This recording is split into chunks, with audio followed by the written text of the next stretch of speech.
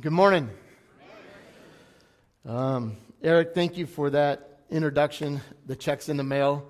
I just wanted to make sure it was going to be a good introduction before I sent it, okay? So, but I do want to thank you for allowing me to have this opportunity to bring the Word of God to you. I think Eric told me, I could be mistaken and misunderstood him, but he said, since this is my first time here and the congregation really doesn't know me, that I could go ahead and preach for 3 hours today. So I really appreciate that very much along the way. Those that have heard me know that I don't come from a whole lot of inspiration. My lessons generally come from perspiration. So I'm praying that I don't stink this morning, and we'll all get through this safely along the way. But my wife Jackie and I, we're blessed to be here at this church. We are so appreciative of the love and the support that we've received, and so that we can serve where we feel that God has called us to serve in this community, and particularly towards the homeless and the marginalized in Costa Mesa. The whole staff here has been amazing. They're just awesome. They've loved on me and embraced me, and I really appreciate that. Eric has just been an encouragement to me, especially during the tough time of transition. It's been a year since I've preached, but he's put a little bit of faith in me and said, hey, I'd love for you to speak today. So we really appreciate that. I appreciate the love that this church has for God, for the community, for his church, and for people that are lost. And I truly believe that this church wants to be a lighthouse to those that are looking for hope, grace, and love in their life. And so I'm honored to be here. One of your small groups comes once a month, Tuesday night, to the feeding of the homeless, and we really appreciate them very much of being a part of that.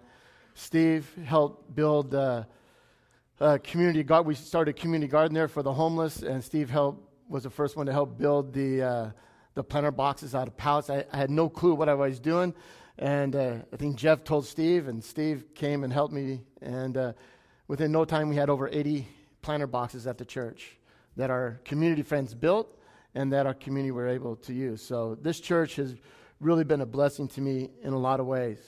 I'm blessed to be able to work with Trellis, to serve there as the director of homelessness or minister of homelessness. I get to serve with amazing pastors and church leaders within our community. I get to work with nonprofits such as Fresh Beginnings, and we try to help end homelessness one soul at a time. I get to work with the social workers and the city officials to try and bring an end to homelessness, and I'm just honored to be able to do that. But one of the things I really enjoy the most is working with the volunteers of the churches. We work with the 54 churches in Costa Mesa, but we also work from volunteers in the community, and getting to know them. And I've been so blessed by their heart of wanting to be a service to those that the world considers marginalized or the outcast. And they show up every day with their love and with their grace and their willingness to serve and help those. So that's been a true blessing. I never imagined that I would be a minister to the homeless. It is not on my yearbook, okay? John will be serving the homeless. But there is one thing that is true in my yearbook. It says, Jackie forever, and we've been married for 39 years. So I always tell everybody it's one of the reasons I don't have hair, but we're not going to go into that. So she's stuck by me all these years. So, but God has shown me over the years that he doesn't care about my qualifications, because I really didn't think I was qualified to minister to the homeless. I haven't been homeless. Addictions really haven't been my issue. And he says, it's not about you, it's about me. I just need to get out of the way and allow God to use me and mold me and shape me to be the servant that he's called me to be for his church and for his kingdom. I've learned more about love and grace and forgiveness and faith from our homeless community than sometimes, I hate to say this, from our church people. A big lesson God has taught me, or actually I think he's still teaching me, that it's not about the labels we give people. Drug addicted, alcoholic, homeless, mental health cases, rich, poor, black, white, whatever ethnic or nationality you come from. Those are labels. They are not important. And they are not labels that God gives you and me or others in our community and in this world. God cares about their present and their future. And what is important to God and what He truly cares about is my heart, is the heart that I choose to have towards those people who have labels. How do I respond to them? How do I look at them? Am I going to love them or am I going to judge them? Because God has not assigned me as their judge, but He has called me to be a lover of them, no matter who they are. And God has put me on the front line and challenged me to do that on a daily basis. He tells me to do one thing and one thing only, and that is to love them. And I'm trying to look beyond the labels and look beyond the appearance and look beyond their status and look at them the way God wants me to look at them, the way He looks at me. A child of God, created in His image. Even though I have a lot of hang-ups, as my brother will say, I have more hang-ups than a phone company, but I do have those hang-ups. I do have those struggles. I do have those shortcomings. I do have sins, and I do have fears, and I do have doubts. But despite all that, I know that He loves me.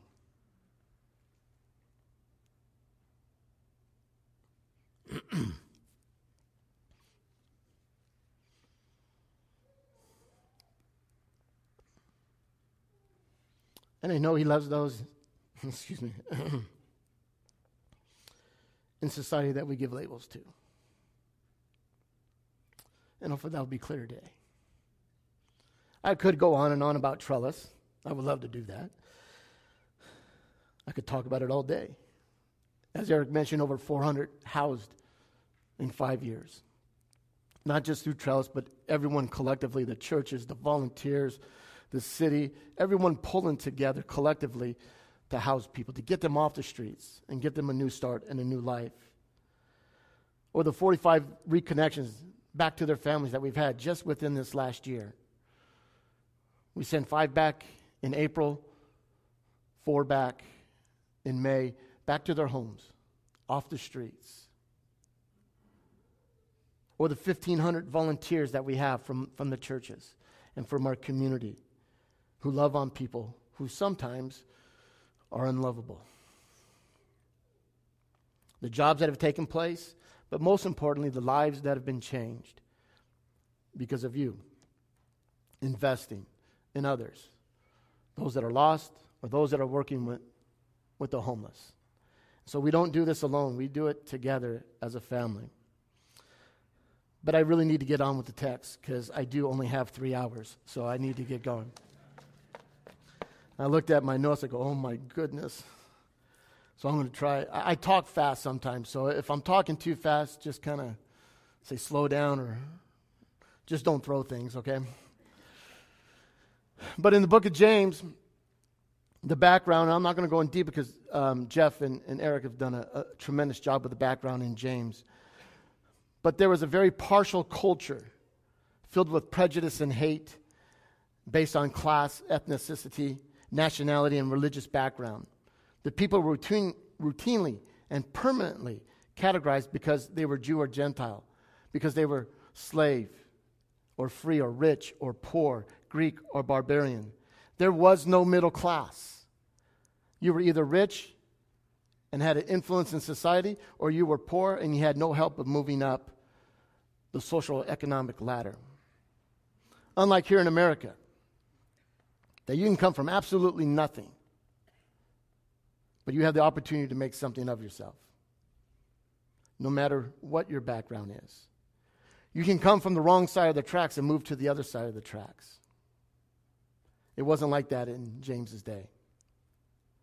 And much like James' culture, there is partiality that takes place within our society and, unfortunately, within the church. From racism to social status, where you have the haves and the have-nots. where it depends on what type of car you drive, where you live, how big your house is, or where your house is located. Because we all know it's about location, location, location, right, in California. Partiality has always been a problem in our society. And I hate to say this, but it probably always will be. But if we are looking at people with a tainted heart with partiality and favoritism, then we are not being the men and women that God has called us to be. And we're not being the light that He's called us to be. So James continues his thoughts on faith works from chapter 1. Not to be hearers of the word, but he wants us to be doers of the word. To live out the word of God. To let the word of God dwell within you, abide in you. To lead you, to guide you, and to direct you. And so he closes out chapter 1. He says, pure religion is to visit the orphan and the widows in their distress and to keep oneself unstained from the world. James is saying, look, you need to take care of the marginalized and the outcast of society, those that have been labeled. That is what we're to do. That's what pure religion is. And don't let yourself be stained by the world, be controlled by the world. Don't indulge in it. Don't let the world influence you, especially when it comes to being partial or showing favoritism. So we're going to cover 3 points this morning. God is not partial. When it comes to salvation, our redemption in Jesus Christ, the gospel is for everyone, every tribe, every culture. We all need Jesus, amen? And every day I'll ask you to say amen, just when I want to keep you awake, all right? So, might not necessarily agree, but I got to keep you moving here. It's for everyone, every tribe and culture. And it's all through our faith in our glorious Lord Jesus Christ. And secondly, showing partiality is a sin, plain and simple. It is inconsistent with God's love and His very nature. Partiality divides, but is also a reflection of our heart, of evil thoughts and evil intentions. And it's not missional in growing the kingdom of God. And thirdly, love is not partial. We're called to reflect God's love and grace and mercy because that is what we have received. The world has a measuring stick, and it's based upon how we love our neighbor and how we love one another. So I'm hoping to cover that soon. So if you have your Bibles, turn to James chapter 2, and we're going to read our text for this morning. Or if you have your iPhones, there's, I believe, Bibles in front. Or if you don't have one, raise your hand. And I know I tend to talk pretty fast, so I'm going to read through the scripture here. James chapter 2, 1 through 13 is our text for this morning. He says, my brethren, do not hold your faith in our glorious Lord Jesus Christ with an attitude of personal favoritism. For if a man comes to you into your assembly with the gold ring and dressed in fine clothes, and there also comes to you a poor man in dirty clothes, and you pay special attention to the one who is wearing the fine clothes and say, you sit here in a good place. And you say to the poor person, you stand over there or sit at my footstool. Have you not made a distinction among yourselves and become judges with evil motives? Listen, my brethren, my beloved brethren, did not God choose the poor of this world to be rich in faith and heirs of the kingdom which He promised to those who love Him? But you have dishonored the poor man. It is not the rich who oppress you and personally drag you into the court. Do they not blaspheme the fair name by which you have been called? If, however, you are fulfilling the royal law according to the Scripture, you shall love your neighbor as yourself, you are doing well. But if you are showing partiality, you are committing sin, and you are convicted by the law and transgressors. For whoever keeps the whole law and yet stumbles in one point has become guilty of all. For he who said, do not commit adultery, also said, do not commit murder. Now, if you do not commit adultery, but you commit murder, you have become a transgressor of that law. So speak and so act. As to those who are being judged by the law of liberty, for judging will be merciless to the one who shows no mercy. Mercy triumphs over judgment. Those are pretty powerful statements, aren't they? There's part of the Bible that I would love to redact and kind of pull out because it hits too close to home, and I really don't want to listen to that or have to deal with it. And James is tough, isn't it? He wants us to walk the talk. each and every day. And some of the things that he challenges with, I know he challenges me, is hard. He starts off, my brethren. He wants to make it clear to you and to me and the people that he's writing to that we are together in this, that we are brothers and sisters in Christ. He's talking to fellow believers. He wants to know that we're brethren, we're family. And that's what brings us together. And what brings us together is our faith in Jesus Christ, our glorious Jesus Christ. Amen? It is God who does the calling through the Word of God and the Holy Spirit. We don't get to choose who our brothers and sisters are in Christ. Most of us probably wouldn't be here if we had a choice of choosing some people, right? Just kidding. But that's one of the great things about the gospel. You might come from a broken, unloving, uncaring, unnurtured, abandonment, dysfunctional family. But when you come to Christ through faith, you are ushered into the family of God, where there's love and grace and forgiveness, and where nurturing is to take place. Has anybody ever grown up in dysfunction? Right? A lot of the wives are pointing to their husbands. Part of the dysfunction there, right? I had an absent father, alcoholic, was never around. Had a mother who was an alcoholic and abuser of prescription drugs. At age 12, I was putting her in hospitals and into rehabs. Helped put her into college hospital when I was 12. A lot of dysfunction.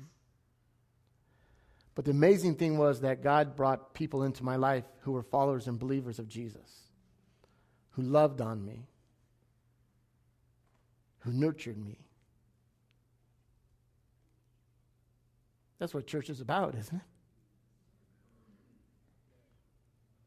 That's the way it's supposed to be. They could have easily ignored a snot-nosed kid who thought he knew everything. But they didn't. They had patience with me. And they helped me grow up.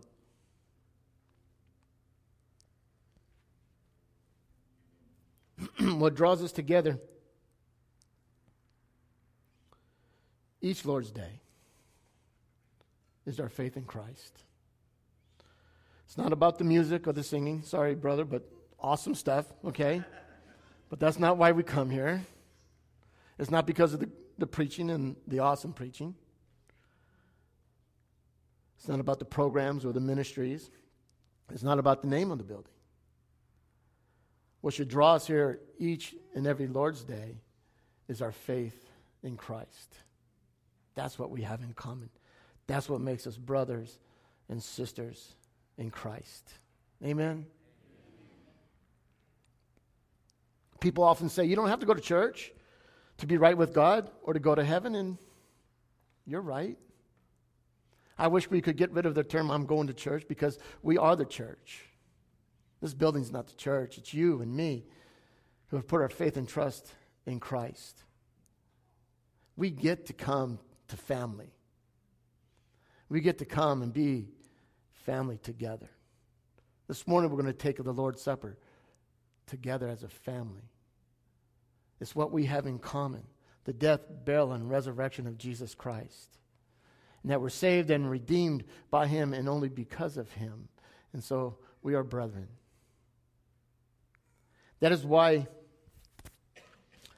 James tells, don't hold your faith in Jesus with an attitude of favoritism or partiality. Partiality is combined by two Greek words. I'm not going to pronounce them because I probably can't. But one means to accept and the other means to judge according to one's face. Showing partiality then has to do with giving someone preferential treatment based on their status in society. We're going to show who's good and who's not. And so as we read, he says, you're going to have someone that's rich and come walking down and enter the church, and we're going to sit him on the nice seat in the nice pew. But someone that's poor, we're going to show judgment towards them and say, you sit in the back because you really can't. I'm really not going to benefit for you. We make judgments on how people look all the time and what they wear. We don't choose, as we said, based on how a person looks or where they come from. If that was the case, Don Shannon probably wouldn't be a member at any church that we have. But because of his amazing wife, right, you guys let him in. So I understand that. Love you, brother.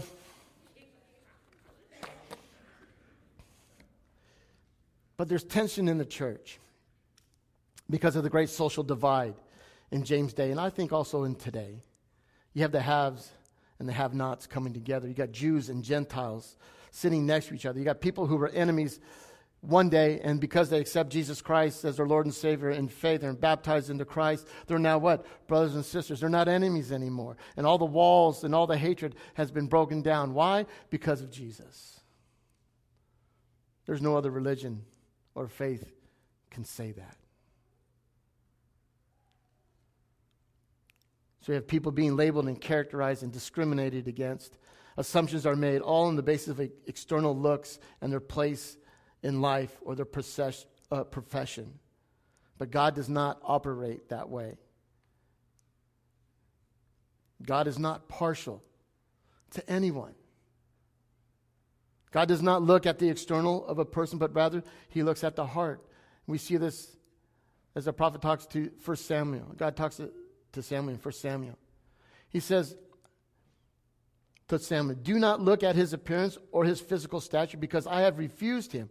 For the Lord does not see as man sees, for man looks at the outward appearance, but the Lord looks at the heart." And that has always been and will always be what is important to God, is our heart, not the appearance. If that was the case, I'm in bad shape. Eric's doing pretty good here, okay?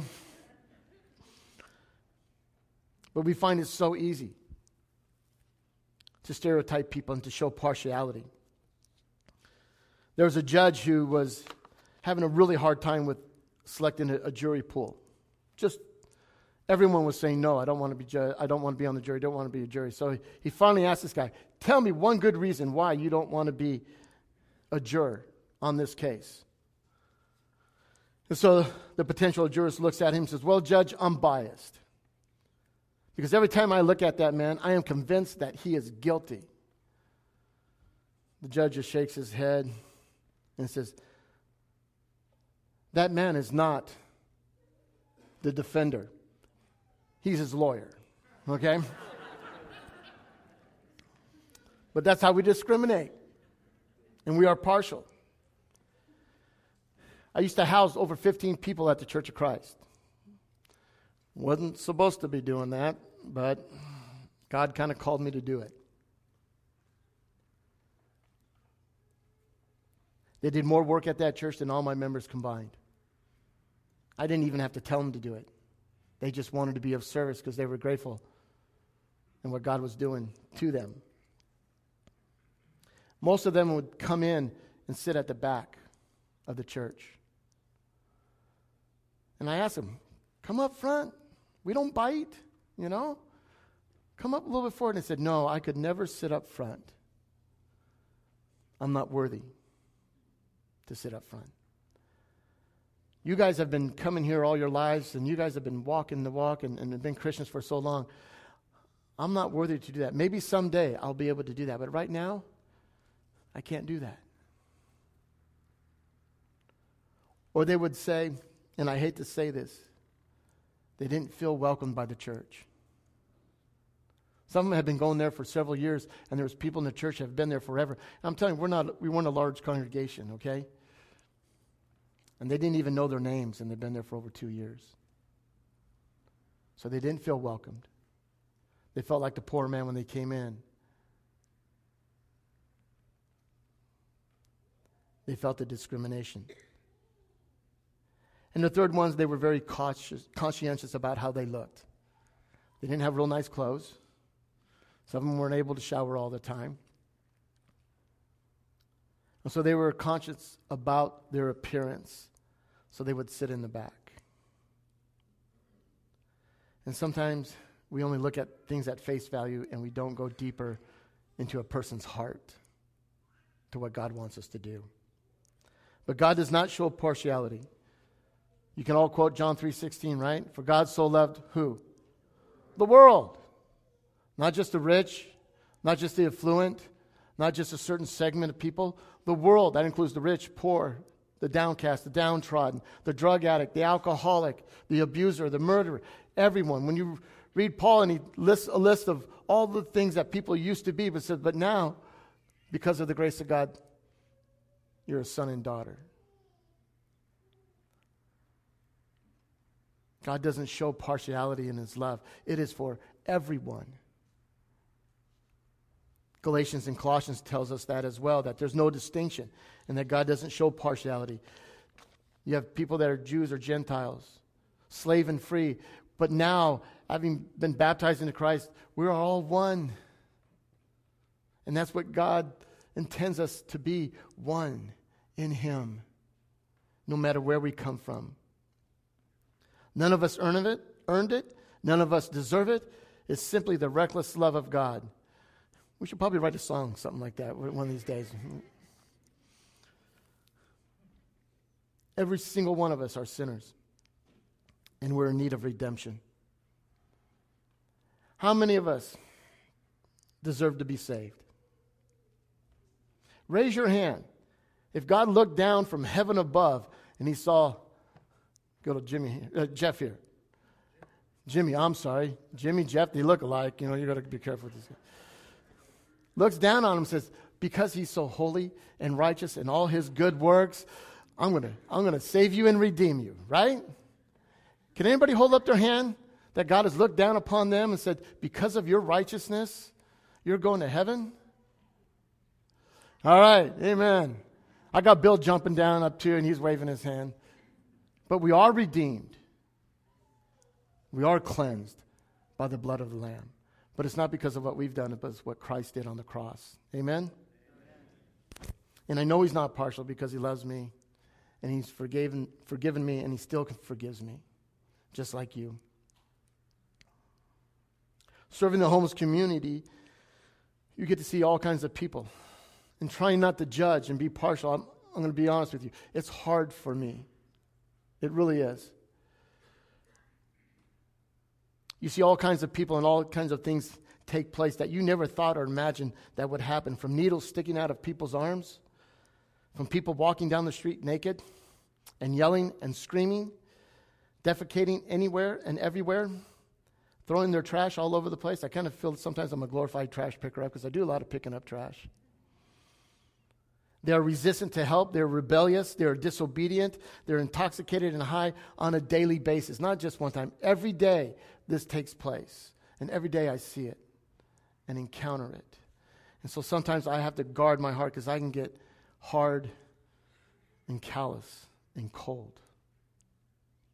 Why don't they just straighten up? If they would just stop drugging and drinking, right? If they would just get a job.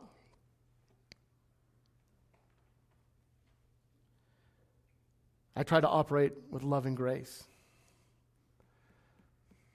But sometimes I work on being ticked off. And I got to check myself. I got to be brought back to center. And what brings me back to center is three things. One, God is not partial in his salvation. No matter who you are, where you came from, his salvation is for you. And to everyone, and I mean everyone, is redeemable. If we don't think that, let's just close up shop and go home. Right? Everyone is redeemable. And thirdly, I'm a sinner. I don't deserve his love and his grace and his forgiveness.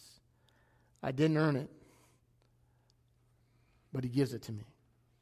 And I got to remind myself every day of those three things. Listen. I want you to listen carefully to Ephesians chapter 2, verses 1 through 10. I think Paul clearly shows how God is not partial. You were dead in your trespasses and sins, in which you formerly walked according to the course of this world, according to the prince of the power of air, and the spirit that is now working in the sons of disobedience. Among them we too all formerly lived in the lust of our flesh, indulging the desires of the flesh and of the mind, and we were by nature children of wrath, even as the rest. He says, you are no different. For the wages of sin is death. And when we're sinners, and we are what? Sinners. Our fate is death. We deserve the wrath of God. We were walking the way that we wanted to walk and do whatever we wanted to do, and doing God's will wasn't even on our mind or on our radar, because it was all about me. But God. Verse 4. I love a good but. Get your... Eric, you're killing. But God, I'm sorry about the other. But God being rich in mercy. No, you got me laughing. Because his great love with which he loved us, even when we were dead in our transgressions, made us alive together with Christ. God is blessing us, and he raised us up with him and seated us with him in the heavenly places in Christ Jesus. Did you get that? When we were dead in our sins and lost and doing our own thing, God's rich mercy came and loved on us.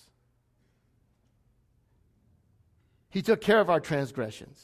He made us alive where we're no longer dead. When we were baptized into Christ, as Christ died, we were buried in baptism. When we come up, we walk in what? Newness of life. We are new creatures. We are born again. That old is dead. And we are now children of God. Amen? We've been saved by his grace. We've been raised up. And not only have we been raised up, we've been seated. Not that he's going to seat us when we're dead and we're dead and gone and it's all over. He seated us now in the heavenly places. We have throne room standing with God right now. And that means we have a relationship with God. We can talk to him. It's not about form and function. It's not about following the rules and crossing our T's and dotting our I's and making sure we're doing everything decently in order. It's about having a heart for God and having a relationship with him. That we can call him Abba, Father. And we can cry out to him, and we can sing to him, and we can praise him because we know he listens. Amen? Verse 7, so that the ages to come, he might show the surpassing riches of his grace in kindness towards us in Christ Jesus. He wants other people, as those are being brought to Jesus and their lives are changing, he wants other people to know that this is for them too. It wasn't just for Jesus' time and the apostles' time. It's for all ages. This love and this grace and this mercy and this forgiveness. Amen? For by grace you have been saved through faith, and that is not of yourselves. It is the gift of God, not as a result of works, so that no one can boast. We didn't do it, did we? It was simply the grace of God. It's not because we were good and we did everything right. It's simply because God loves you and he doesn't want you to die separated from him, but he wants you to have throne room standing with him. That's the Lord and Savior that we put our faith in. Amen? Paul tells the church in Rome, he says, when you were helpless, Christ died for you. When you're ungodly, when we were sinners, Christ died for you. And that he justified us. He made us right with God through his blood. When we were enemies, he took care of it and broke down that wall and brought us back and reconciled us back to God as his children, his sons, and his daughters. And we should never forget where we came from. Never forget where we came from. And that we still struggle with sin every day. And I think that is what drove Paul and his ministry to be a ministry and to go anywhere and everywhere, even though he was beaten and stoned and in prison. He knew what God had done for him. And that's what drove him to preach the gospel, knowing what his fate awaited him in Rome. And it's what should drive us to preach the gospel and teach others and tell the good news. But James says showing partiality is a sin. It is inconsistent with God's love and his nature. He says, if, however, you fulfill the royal law according to the scripture, you shall love your neighbor as yourself, you are doing well. But if you show partiality, you are committing sin and are convicted by the law and as a transgressor. He says, you've made distinctions among yourselves. It's easy to judge and show partiality and to make distinctions. Becoming a judge is pretty easy, and we do that pretty well, don't we? We look at people, the way they're dressed, where they come from, where they're acting, and we just go, oh, I'm staying away from this person. Oh, they're this or they're that. And we go back to that labeling. Because if we can compare ourselves to someone that we think is worse off than us, then we get to feel pretty good about ourselves. It's one of the reasons I hang out with Bill Nelson. All right? It makes me feel good. Oh, sorry, Bill. I didn't mean you're up. I must be doing pretty good if he's going to heaven, right? I've been told by church people that you can't grow a church ministering to the homeless, to those people. You need to focus on families that can support the church. Their focus was not on people who were lost and who needed redeeming and who needed to be saved. It was on how can we benefit from you? What can we get out of this situation?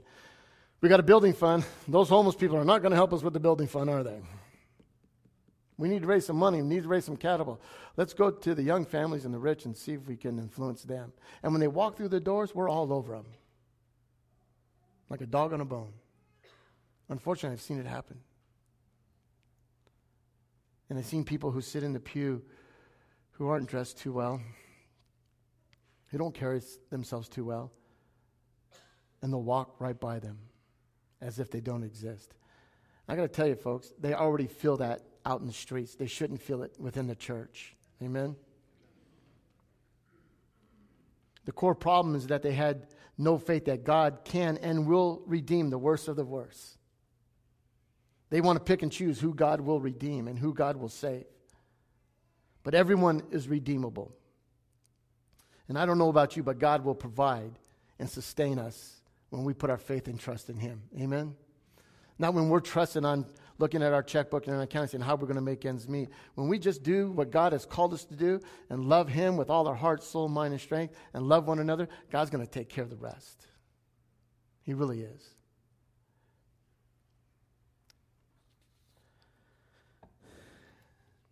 I've seen over and over those experiencing homelessness give their last coat, their last blanket, their last sleeping bag to someone else that they felt needed it more than them. As I said, I've learned about more about love and grace and forgiveness and generosity from them. The text doesn't say God chose the poor. The text clearly says that God chose the poor in the eyes of the world. And who we redeem is not worthy. And who we have put down and put a label on that they're not quite good enough. We have an eye problem. How we see people, are we judging this based on their status, their economic and social status? And they're no use to us, do we just dismiss them? If we know that they're struggling, they have issues, we run. And we don't extend our hand of love and grace. But God does love the poor in spirit. The poor in spirit is not about financial. It's about being poor in spirit in your heart, that you're broken, that you're bankrupt, that you know your salvation is completely and totally dependent upon God, that nothing you can do can earn it or deserve it. That's what he wants, a broken and contrite hands, that we come with empty hands. No work is too great. He doesn't want us to show partiality. And finally, love is not partial. We are called to reflect God's love and his grace and his mercy because this is what we have received from him. Amen? The world has Awesome. The world has a measuring stick on which to judge us. And it's based upon how we love our neighbor and how we love one another. That's what the world is looking at. They're not looking at so much the music or the preacher or the name on the building or what type of building it is and your programs and ministries. What they're looking at is how are you loving God and how are you loving others? It will be evident. Our primary objective is not to show favoritism or to be judges. Our primary objective is to simply love. Every story that Jesus tells is about that, isn't it? All the people that are redeemed and restored and healed, they were the broken and the outcast and the downtrodden of society. They were the poor. If you're lame, if you're a single woman, you had nothing. You were property. You weren't of value. But Jesus tells us some parables about a lost sheep that if you got 99, he will go and hunt down and look until he finds that 199, that one sheep of the 99. What's he saying? God loves that one that is lost and that is wandering and doesn't know where his home's at. And he'll do anything and everything to find that one. And then we have the prodigal son who's homeless, sleeping with the pigs, not smelling too good, doesn't have the fine clothes, eating slop, and use all his money on drugs and women and alcohol. And what's the father doing? He's waiting for him. He's looking out every single day, waiting for him to come home. And when he gets home, he doesn't even get home. He sees him from afar off. He's waiting for you to come home. And when you do, he doesn't sit back on his rocker and say, well, it's about time you got home. When he comes up to him, he doesn't pull him by the ear like my dad used to do, or thump you in the back of the head, you knothead, or put you on restriction. He runs after him, and he hugs him, and he kisses him, and gives him the robe and the ring and the sandals, and he has a party, and he celebrates. Why? Because the one that we thought was unredeemable, that was worthless, that didn't deserve anything, he's come home. And that's what's important to God. And that's how he wants us to look at those that are wandering the streets and that are lost. He wants us to wait with anticipation. He wants us to invite them to come home. Because we're home, amen? Because we got family, amen? We've been loved. And we want them to experience that same love and that same grace. We want freedom from the bondage of sin. That's why we fulfill the royal law.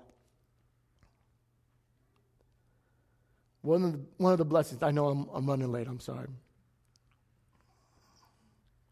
One of the blessings I get to do is I get to take people to the bus station or to the airport when we reconnect them back to families.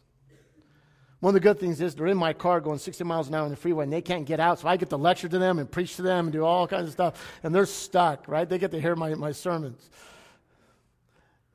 I learned that from my brother because that's what my brother used to do to me. He said, we need to go for a ride. I knew that was trouble because I knew I was going to get a lecture. Probably reason number 5 why I'm bald, because I kept on going, why? I get to hear their stories. And I got to tell you, if I experienced some of the things that they experienced, I'd be on the streets or I'd be an addict. Really. I wish I had time to tell you about from the time this woman was 13 years old, she had been in 10 different foster homes, and every one of them was an abusive situation. Or had time to tell you about the guy who, his mother, after 3 months, dropped him off at a stranger friend's house down the street, while his dad was living down the street with another family and had nothing to do with him, and that family would put him in a cage when he would act up.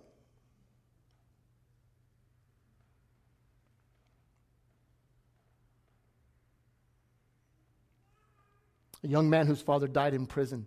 His cousins died in prison. His mother didn't want anything to do with him, and she was an addict.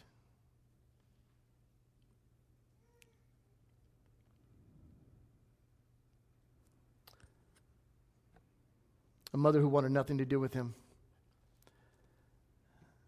And man after man after man would come through the house and treat him and his siblings like dirt, like garbage. Husband addicted to drugs and alcohol. He was a thief, in and out of prison, abusive, controlling, self-centered. Left her with nothing. Every single one of them come from brokenness. Comes from hurt and pain.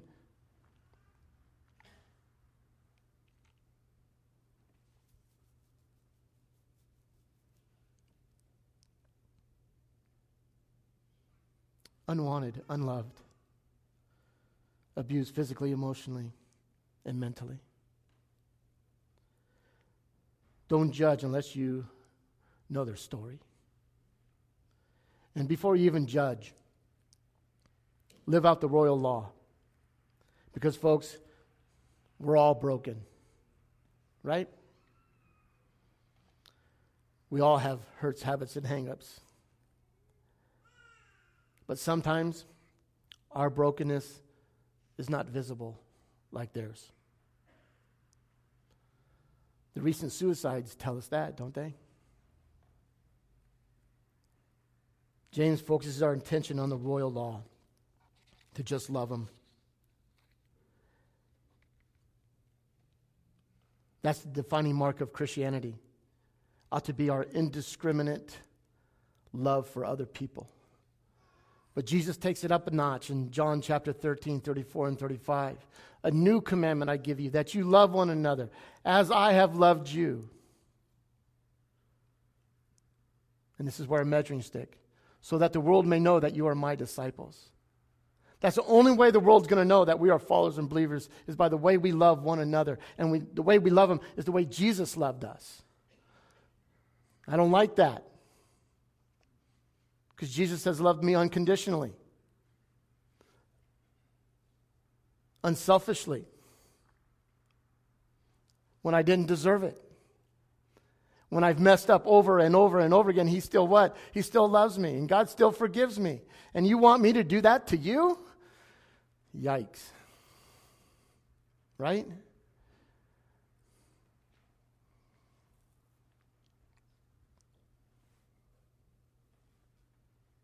It's not cheap talk. It's not I love you, kissy, kissy, and we're out the door. It's not holy hallway conversation when we come here on Sunday and say, how are you doing today? Oh, I'm doing fine. And then we walk out, we're miserable and we're broken and we're hurting, and yet we don't talk to anybody about it. That's not love. Love is being able to open and to share that I'm hurting and I need you. I need your love. I need your grace. But it's also being willing to give it to those that need it, no matter who they are or where they came from.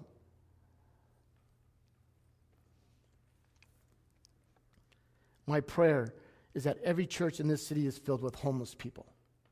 Outcast, downtrodden, drug addict, alcoholic, poor, unkept, smelly, dirty people. We're going to have them sit next to Eric, but we want the churches filled here. God doesn't want us to be partial on who we share the gospel with. He wants us to get involved in dirty people's lives because life is dirty. He wants us to be the hands, feet, and He also wants us to be the voice. It's good that we go and we feed the homeless. It's good that we bring clothes and backpacks and all that stuff. Don't stop doing that because they need it. But that's not what God really wants. He wants us to invest our life, our love into them. To listen to their story. To be able to tell our story to them, how we've been redeemed and restored when we were such a mess and that we didn't deserve it. But also tell them God's story. That He loves them with an everlasting love. Amen? They need to know God's love.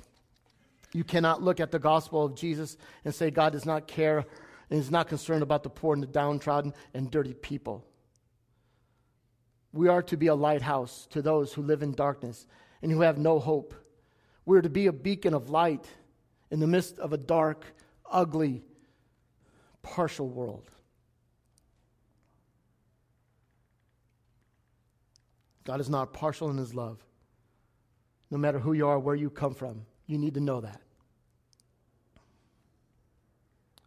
And this is even hard for me to say because God will go down to the depths of the pits. He will even love a San Francisco Giant fan. Can you believe that? That is unbelievable. That's a lot of love, isn't it? He shows a mercy. I'm working on that one. We're to show mercy because we've received mercy. We're to show love because we received love. We're to show grace because that's what we received. And it's our faith that brings us together, that restores us, not our works. So let's be the hands, feet, and voice of Jesus by the way we walk out our lives in our faith in our glorious Lord, Jesus Christ. Thank you for this time.